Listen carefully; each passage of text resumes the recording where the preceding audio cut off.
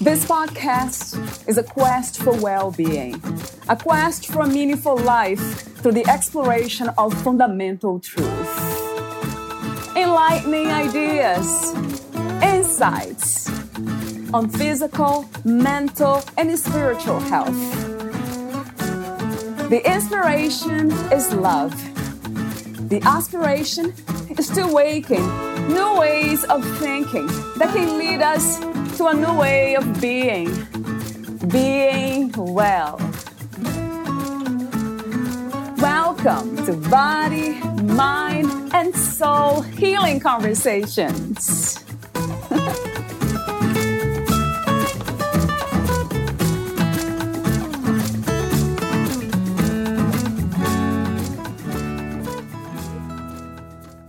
We know from research done on brainwaves that relaxation brings us into an alpha state and produces healthy hormones. The opposite is true for high beta, a state of stress and survival. When we need to overcome a situation or state of stress, being able to relax is important, but this is just the beginning of meditation, and certainly not the end. Meditation is much more than relaxation. When teaching people Raja Yoga meditation, we explain that meditation and yoga are two different things. Meditation is connecting with ourselves to understand and realize that the self is non-physical light energy, Atma. Yoga is tuning in and being in union with the Supreme. Valeria Teles interviews Maureen Chen, the author of Mystic at the Edge, a Western woman colored by Asia. A native of Sydney, Australia, Maureen Chen has traveled, read, and learned widely. For almost 45 years, she has studied and taught Raja Yoga meditation with the Brahma Kumaris, establishing and sustaining meditation centers in many countries, including Australia, Hong Kong, Cambodia, and the Philippines. Maureen served as the moderator of the Hong Kong Network on Religion and Peace, chairperson of Unity for Peace, secretary of the Living Values Education Program, and of the Asian Business Leadership Exchange. She also helped to establish the Food Link Foundation, an NGO linking hotels and restaurants with social welfare organizations. She also established social enterprises for victims of landmines, the Khmer Independent Life Team, KILT, and founded the Peace Cafe, a vegetarian community cafe offering values as well as environmental training and working with fair trade initiatives in Siem Reap, Cambodia. Maureen organized over 50 programs in 50 cities in India for the Future of Power project, bringing together leaders from 20 different professional fields to explore the use of soft power. She is currently the coordinator of the Yarra Valley Living Center, operated by the Brahma Kumaris. Maureen hosts the weekly Living Well series for the Brahma Kumaris Australian Virtual Center. Meet Maureen at learnmeditationonline.org and brahmakumaris.org. Here's the interview with Maureen Chen.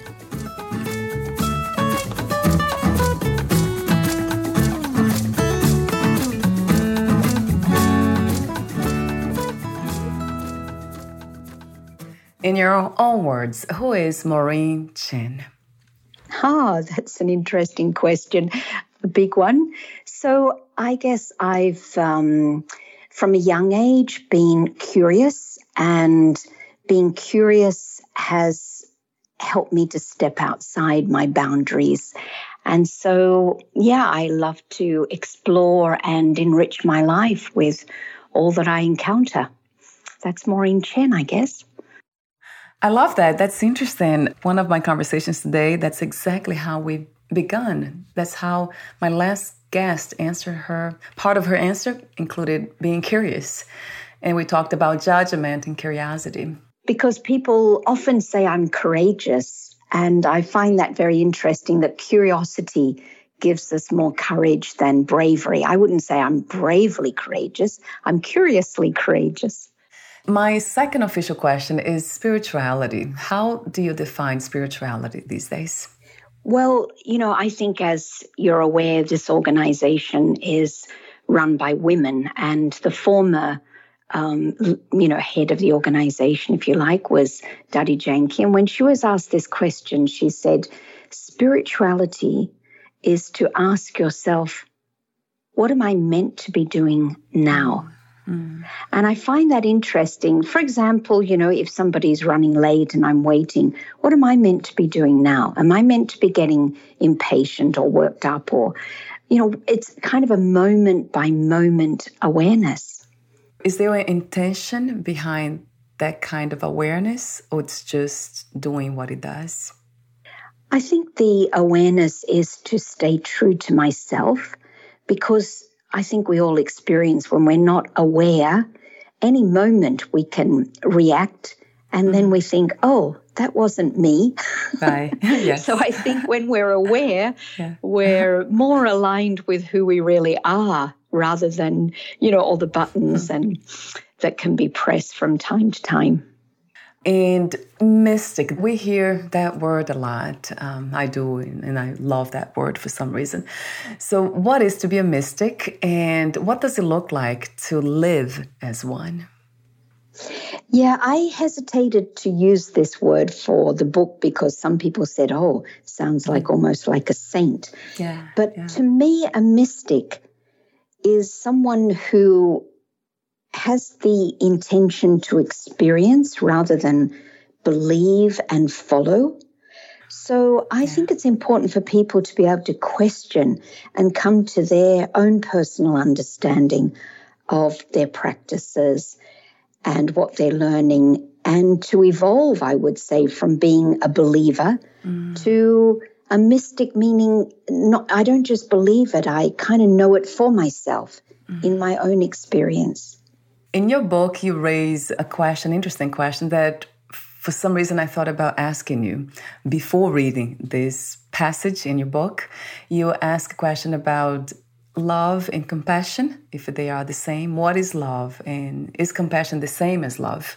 So talk to me about that question. What would be your answer to that question? Yeah, this emerged because someone was living with me for several years in a meditation center, and I had a great feeling for her. We never had any conflict, but she said to me after some years, she said, "You've never loved me." And I thought, really? Because I had nothing but good experience with her, and I would say that I loved her.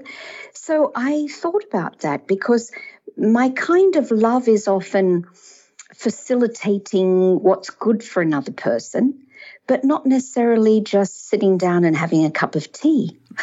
Right, yes. And so I thought, my love so often comes from compassion in the sense of helping, but I think love is a bit more spontaneous. So that was an interesting thing to explore in myself. I connect unconditional to love, always. Unconditional love. I think I talked to you off record about briefly that whatever life is unconditional love. And that's the foundation. We all unconditionally love. It's a miracle to be in a human body, to be here now talking to you. It comes to me every time in such a way. Not that I get to experience the human side from that perspective, but that is like this unknowable truth that keeps dancing around me. But I think the words can be a little bit confusing when we say, I completely agree and understand, but often when people try to practice unconditional love, they kind of don't have boundaries. And I think we need to have boundaries together with the unconditional love. True. Because otherwise it gets confusing. It gets complicated. And it often moves from love to fear, because we want so much for the other to reciprocate that love, because, often when we love, we can't understand why there's not a return of that love. I don't mean in a sense of expectation of something material, but we feel it. Why isn't it two ways? But very often we need boundaries in our relationships so others don't, so we don't tolerate unacceptable behavior, I would say. Yeah. Yeah. Unacceptable behavior, I mean, kind of acting out and abuse, and unconditional love sometimes gets confused with that. That wouldn't be love, abuse. But when unconditional, I guess it's just this idea that life encompasses everything. It's the good and the bad. And that's the gift. For this experience to happen, then we need both the good and the bad that we label in such a way. But this is just part of wholeness. I guess that's what I call unconditional love, but we're using words that can become very tricky. Yeah, words, right? That's the problem. That's why I hesitated to write a book, because, words are so limiting. They can be interpreted in so many ways. That's true. And as the Taoists say, those who know don't speak. Those who speak often don't know. So. And I wonder, can we speak really the unspeakable? You say something in your book, I'm already wanted to get there to your book that caught my attention, about the truth. You say, I love what you said in your book. I have to find here. You say, truth encompasses paradox. Yeah. You cannot show or speak the truth without creating this paradox, without showing the paradox of everything. Yeah, that's right. And one of the aims of writing the book was to also share all the things, so many of the things that I've learned from others. And together with my deep interest in Raj Yoga meditation, I also have a deep interest in nonviolent communication.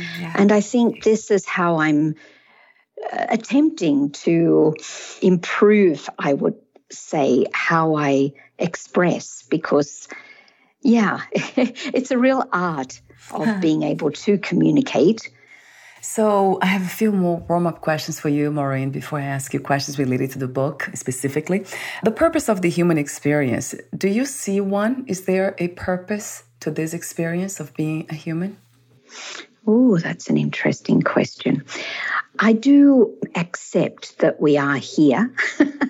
So, that we are here, and I don't know if there's a reason why we're here, but we are here. So I think the purpose of the human experience is to stay true to my intrinsic self and express that, because we all experience that. Well, my experience of myself and others is that our original nature is peaceful, loving, happy, because we thrive in that state.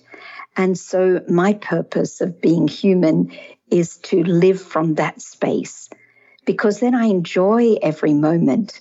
So when I'm connected to myself and connected to the other, accepting that, and I guess believing that we are intrinsically good, then I enjoy that interaction, even if it's a little clumsy or, not so smooth.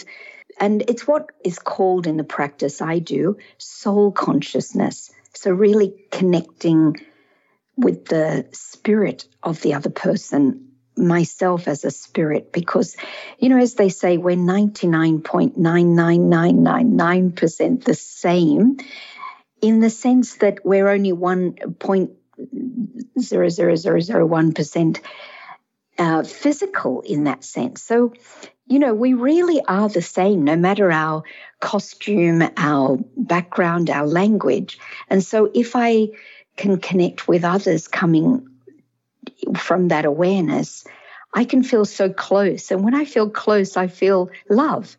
Yeah, if I could constantly be in that state, that would be my goal, I would say. Wow, what a beautiful answer. And I love the way you begin to answer that question. Yeah, I accepted that I'm here. That is an interesting, because we are everywhere, aren't we? It's not just here. Also, or who is here in the first place? Yeah. That's a good question to ask too. So, Maureen, let me see. Freedom. What is your idea and understanding of freedom, of liberation?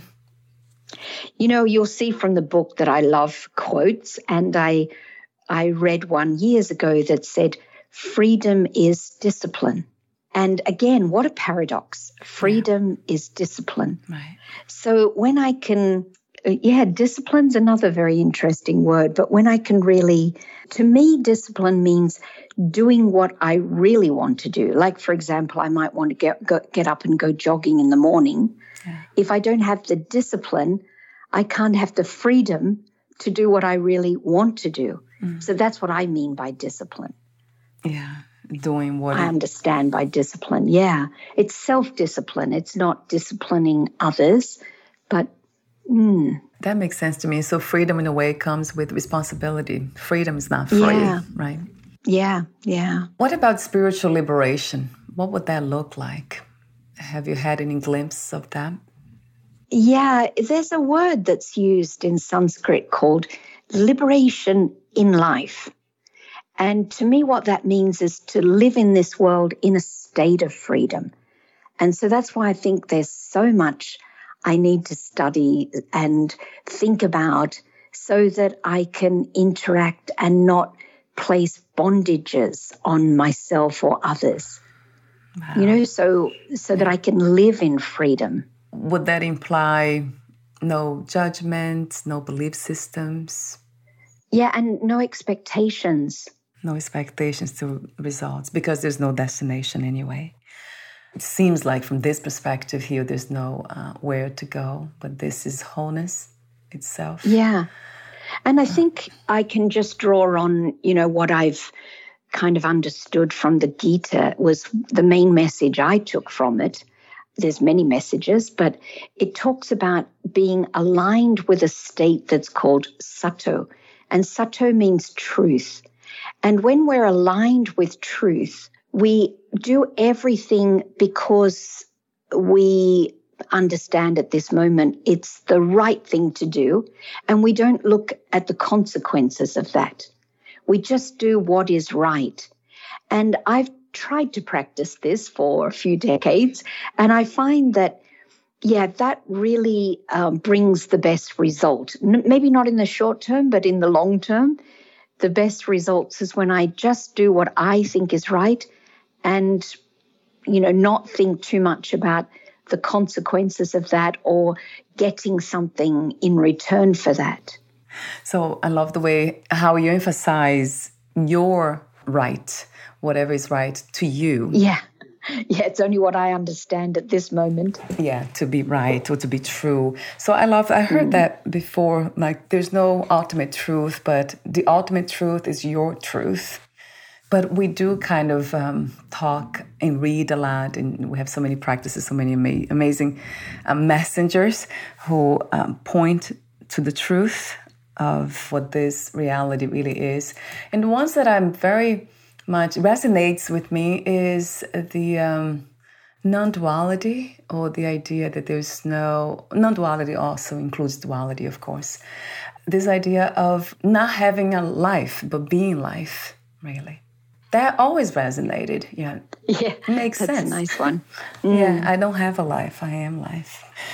So you wrote the book, Mystic at the Edge, a Western woman colored by Asia. Talk to me about the main inspiration and intention of writing your book, Maureen. Yeah, well, I think the aim was to, many people sit in meditation, and I think a lot of people who don't meditate wonder, what are they doing sitting there? Yes. So I guess it's an invitation for people to step inside my inner world so they can just look in, and my world is my world, and I'm expressing the conclusions, I guess, I've come to at this point of how I go forward, the choices of why I think this and why I'm doing this. And I don't, want people to agree with me, but what I like is if people think about these things. So just bringing up so many things that I hope that people who read it would just think for themselves what, because as you can see from the book, it's a bit of a comparison also, because I've lived in, so many different cultures, and I've studied a lot of different religions because I've been interested in that, and philosophies. So it kind of invites people in to think about many things. And I remember I used to go to prisons and, engage with some people. And I left a book called from Mahatma Gandhi's autobiography, Experimenting with Truth. And I felt that was the most effective book because it really helped people to just think about different aspects. And I guess, my book is a bit inspired by that, of just being who I am and letting others think about that and how it sits against their ideas and their life. So in speaking about inspiration, talk to me for a moment about that initial journey that you went on with your husband or even before meeting him. Yeah, I know you're Catholic, really, but you didn't have any constraints. And then you also said something in your book that caught my attention about, I grew up under the white Australian policy. What does it mean? I was wondering. Oh, okay. Yeah, so first of all, I was brought up as a Catholic, but I must have been a bit of a thinker because when I was 11, I refused to go to church. And I just felt it didn't sit some things, especially that I was brought up in a very fear-based tradition. Not all Catholics experience that, but I did. Yeah. And so it didn't sit with me.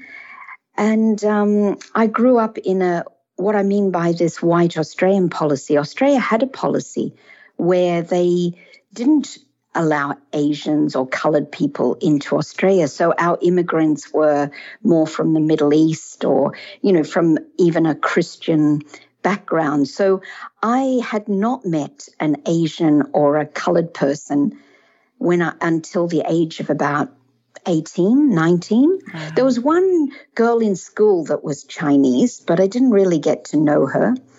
And so, this curiosity for the other was very alive in me. And I ended up marrying a Chinese person. I remember when I got to know him, I thought, he thinks quite similar to me, as if like they would even think differently. But it was like I was that unaware of what goes on in people of different cultures. So when I met him, he was going to be a Buddhist monk. And he told me, don't marry me. I don't like this world. I don't want to bring anyone into this world. I just want to understand what I'm doing here. So I thought, that sounds pretty negative. As we often think when we meet someone, they will change. But I changed and came around to his way of thinking quite quickly. So we set off just about 4 months after we got married to Asia, and in particular we were headed for India to explore monasteries to see whether we could become a monk and a nun. So it was a very different marriage. So that's where we kind of started, and it's just I've ended up being in Asia for over 30 years. Now I'm back in Australia because of COVID. I was in Taiwan setting up a centre, but I ended up back in Australia now. Talk to me for a moment about how you discovered, I'm not sure if I will pronounce this correctly, but I'll try, Raja Yoga meditation? That's okay, yeah. Tom and I were looking to, become a monk and a nun in a monastery, but as I was saying before, I didn't experience that equality with women. We're thinking, this takes us back to the 70s, but even now it's still something that women are struggling with. And so first thing is the monasteries we visited, they weren't vegetarian, and we'd become vegetarian because of the loving kindness and compassion of Buddhism. Secondly, women weren't treated equally, which I said, I can become a monk, but I can't become a nun. And the third thing was also that it was worship, and we weren't looking to worship. We wanted to study and understand and evolve. So it's hard to find a place where, it really fits with what you're looking for. And so when we came back to Australia, we happened to come across the Brahma Kumaris, which is the Raj Yoga I study, is through the Brahma Kumaris. And it's an organization run by women, so that ticked that box. It's vegetarian, and many of us now are vegan. And also women are put in front, but men also have almost equal opportunity. Women are really put in front as far as the administration and the teaching, but it's not exclusive. So I think it sat with me. And also there's no worship, it's a study. So it ticked the boxes that we were looking for. So what's the philosophy in the spiritual teachings of Brahma Kumaris? Yeah, the Raja Yoga means union. So it's a connection with a higher power. And Raja means king. So the idea is by aligning with that light, I'm able to become a master of myself by kind of lifting my consciousness and my awareness. So that's the practice. So there's no prayer or worship, but it's connection with that power. Yes, yeah, connection to the essence. It's almost like a return, which there's no return because we're already there in a way. It's just remembering, or it's like the impossible becoming possible, because it sounds like impossible to go, to return to what we never left anyway. So it's... And what I speak about, why, in the beginning of the book is that we don't really look to learn anything. We're seeking to discover what resonates with our own truth. Yeah. Right. And so, that's why meditation is so beneficial, I would say. And in Aboriginal language, they have this word dadiri, which means deep listening, that everything we need to know is inside. So that deep listening, and also when I want to connect with others, to deeply listen to them, to deeply listen to nature, the trees and the flowers. I mean, it's just such a beautiful practice that helps us to resonate with ourselves, deep listening.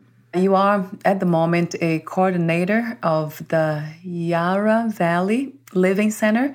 There you host the Living Well series. I'll have the link on your podcast profile, but talk to me for a moment about that.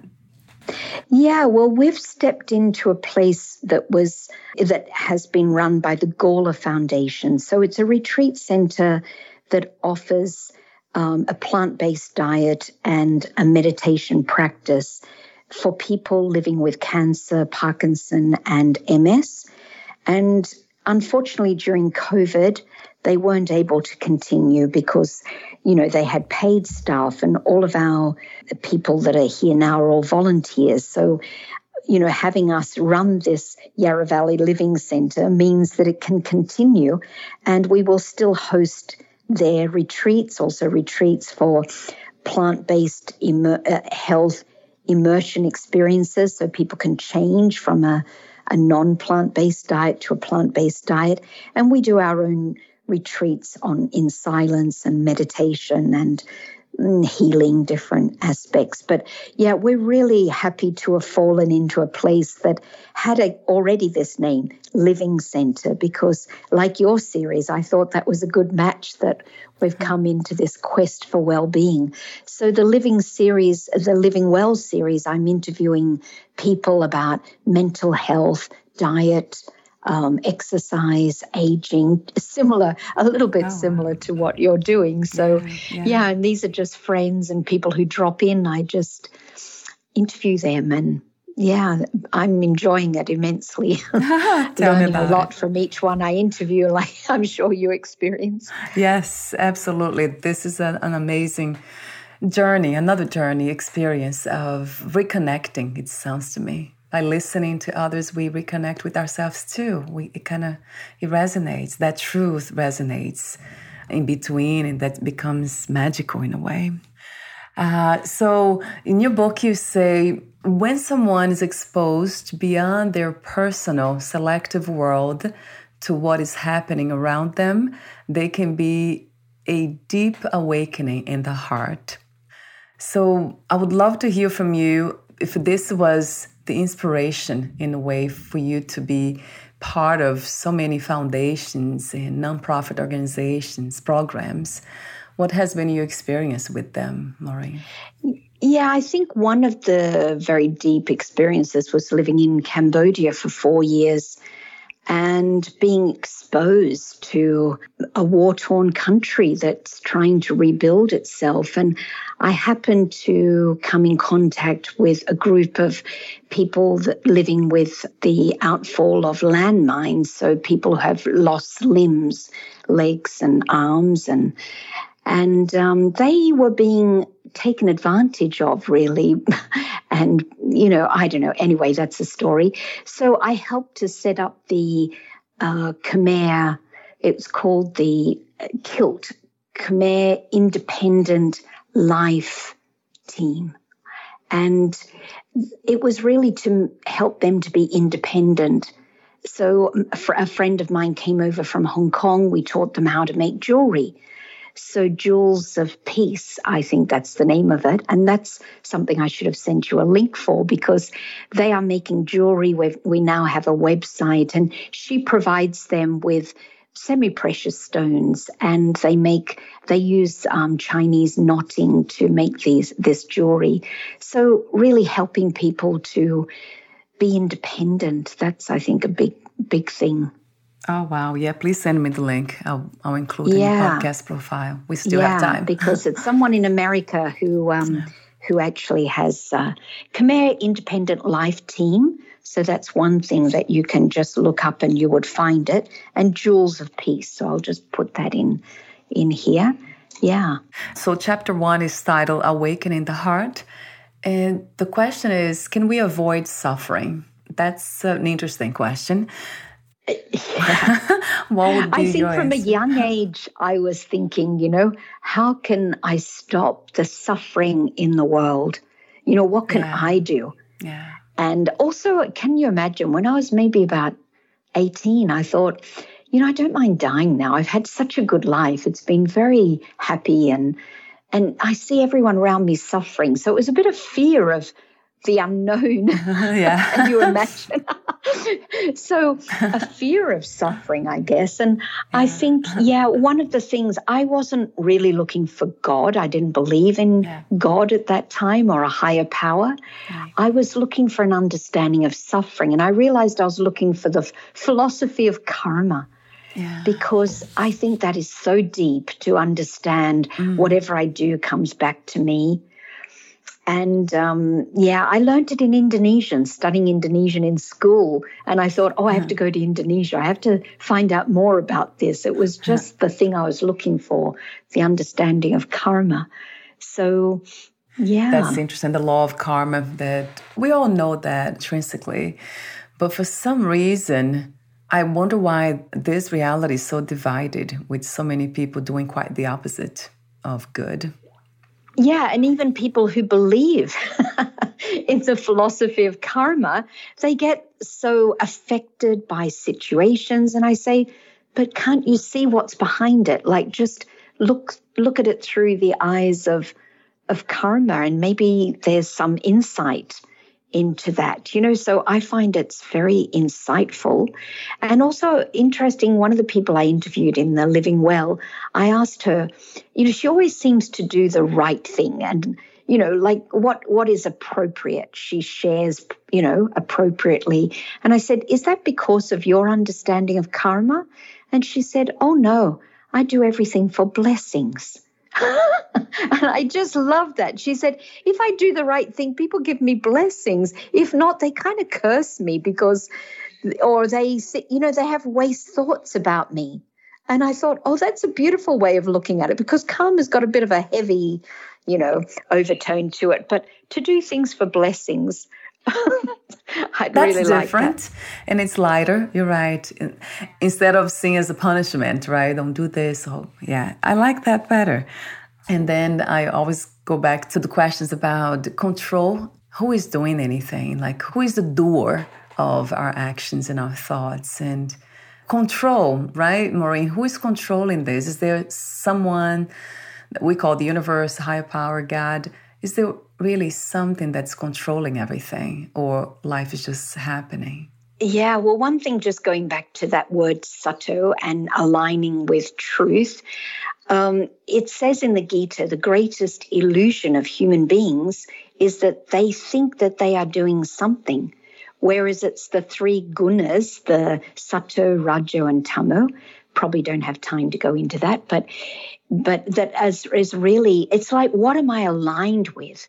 So whatever I'm aligned with, that's controlling me.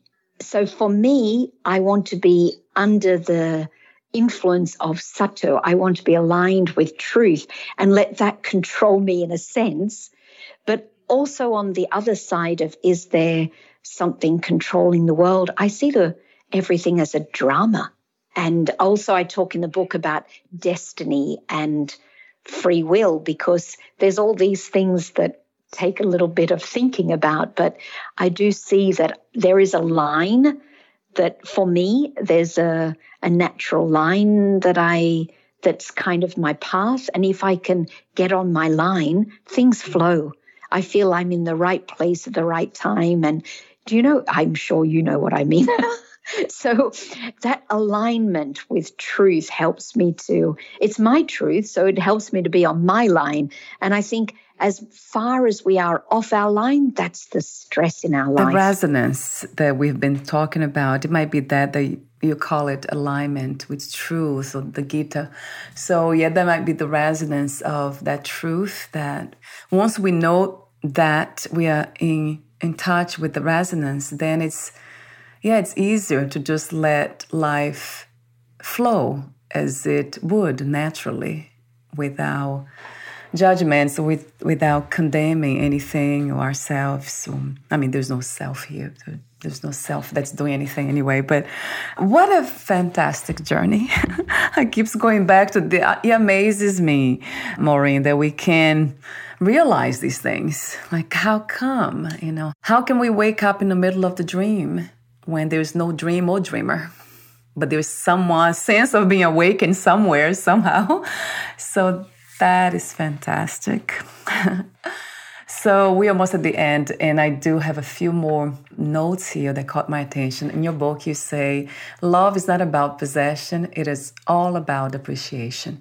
There was a Chinese proverb, and you mentioned that, when you're talking about your relationship, marriage with your husband.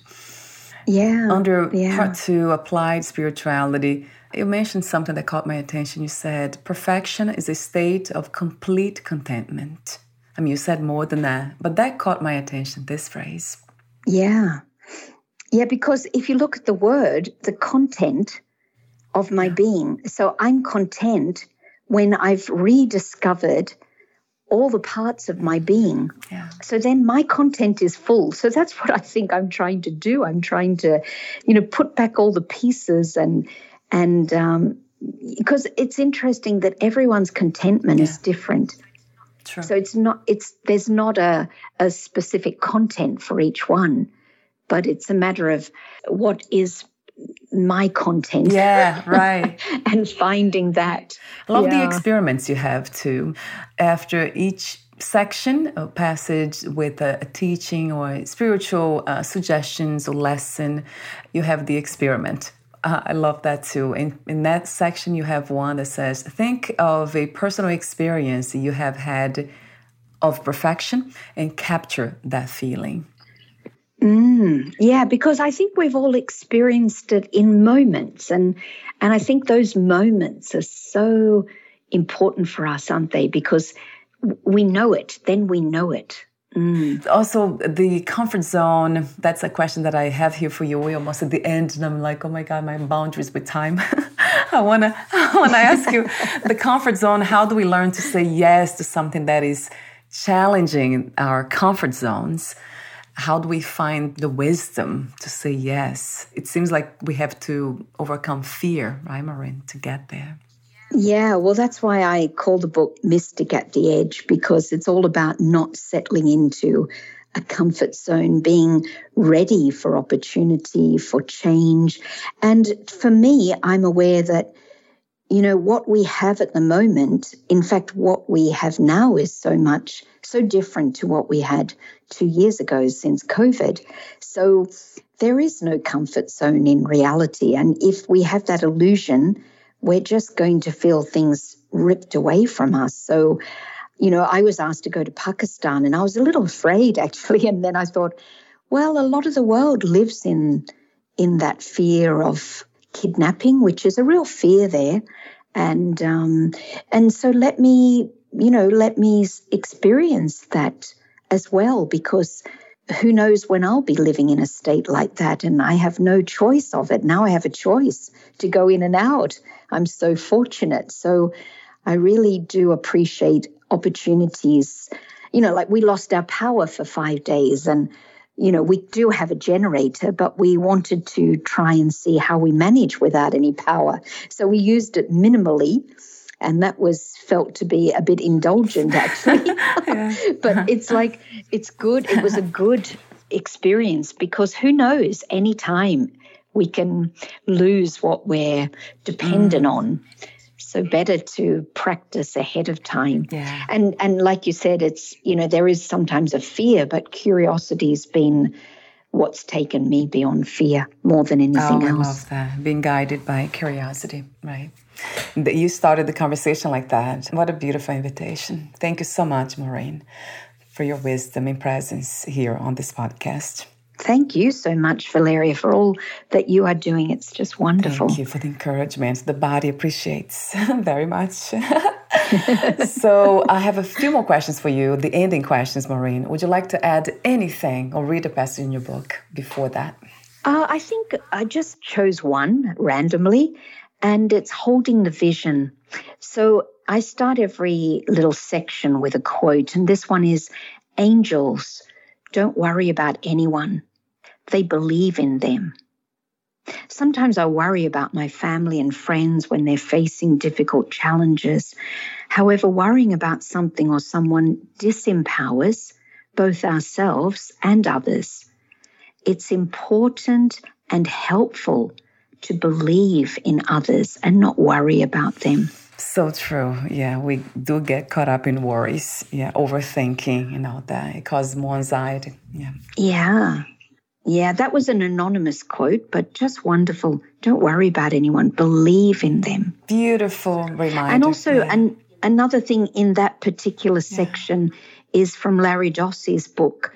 And he says in his book, Healing Prayer, that it doesn't matter if you're in the same room as someone or on the other side of the planet, your thoughts reach them because we are not local. The soul is not local. I'm not separated from you, Valeria. You know, we're thousands of miles away, but we're not separate. We're not local. Our feelings can connect. So whether you're in the same room with someone or the other side of the world, it can have the same impact. And I think that's very important at this time where a lot of people are experiencing separation. And I do have two more questions for you. One is a technical question, but I have this one.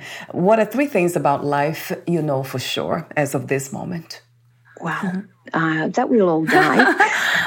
And I think that's a good thing to stay aware of because then I live each moment. I feel the joy of being alive. I am. And the third one would be I am love. I think that's empowered me a lot, that I don't need love. I am love. Yes, 1 billion times to that. Unconditional love. Yes, yeah.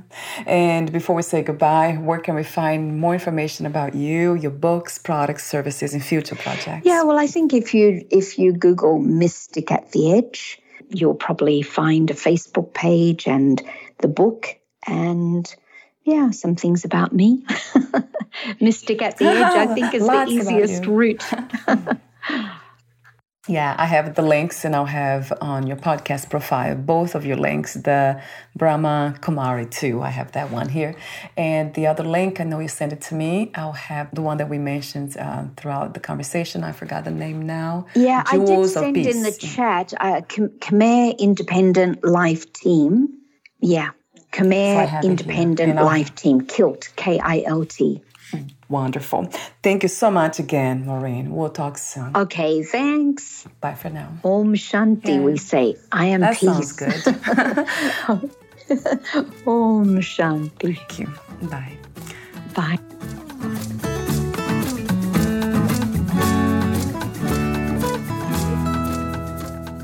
Thank you for listening. To learn more about Maureen Chen and her work, please visit learnmeditationonline.org and brahmakumaris.org.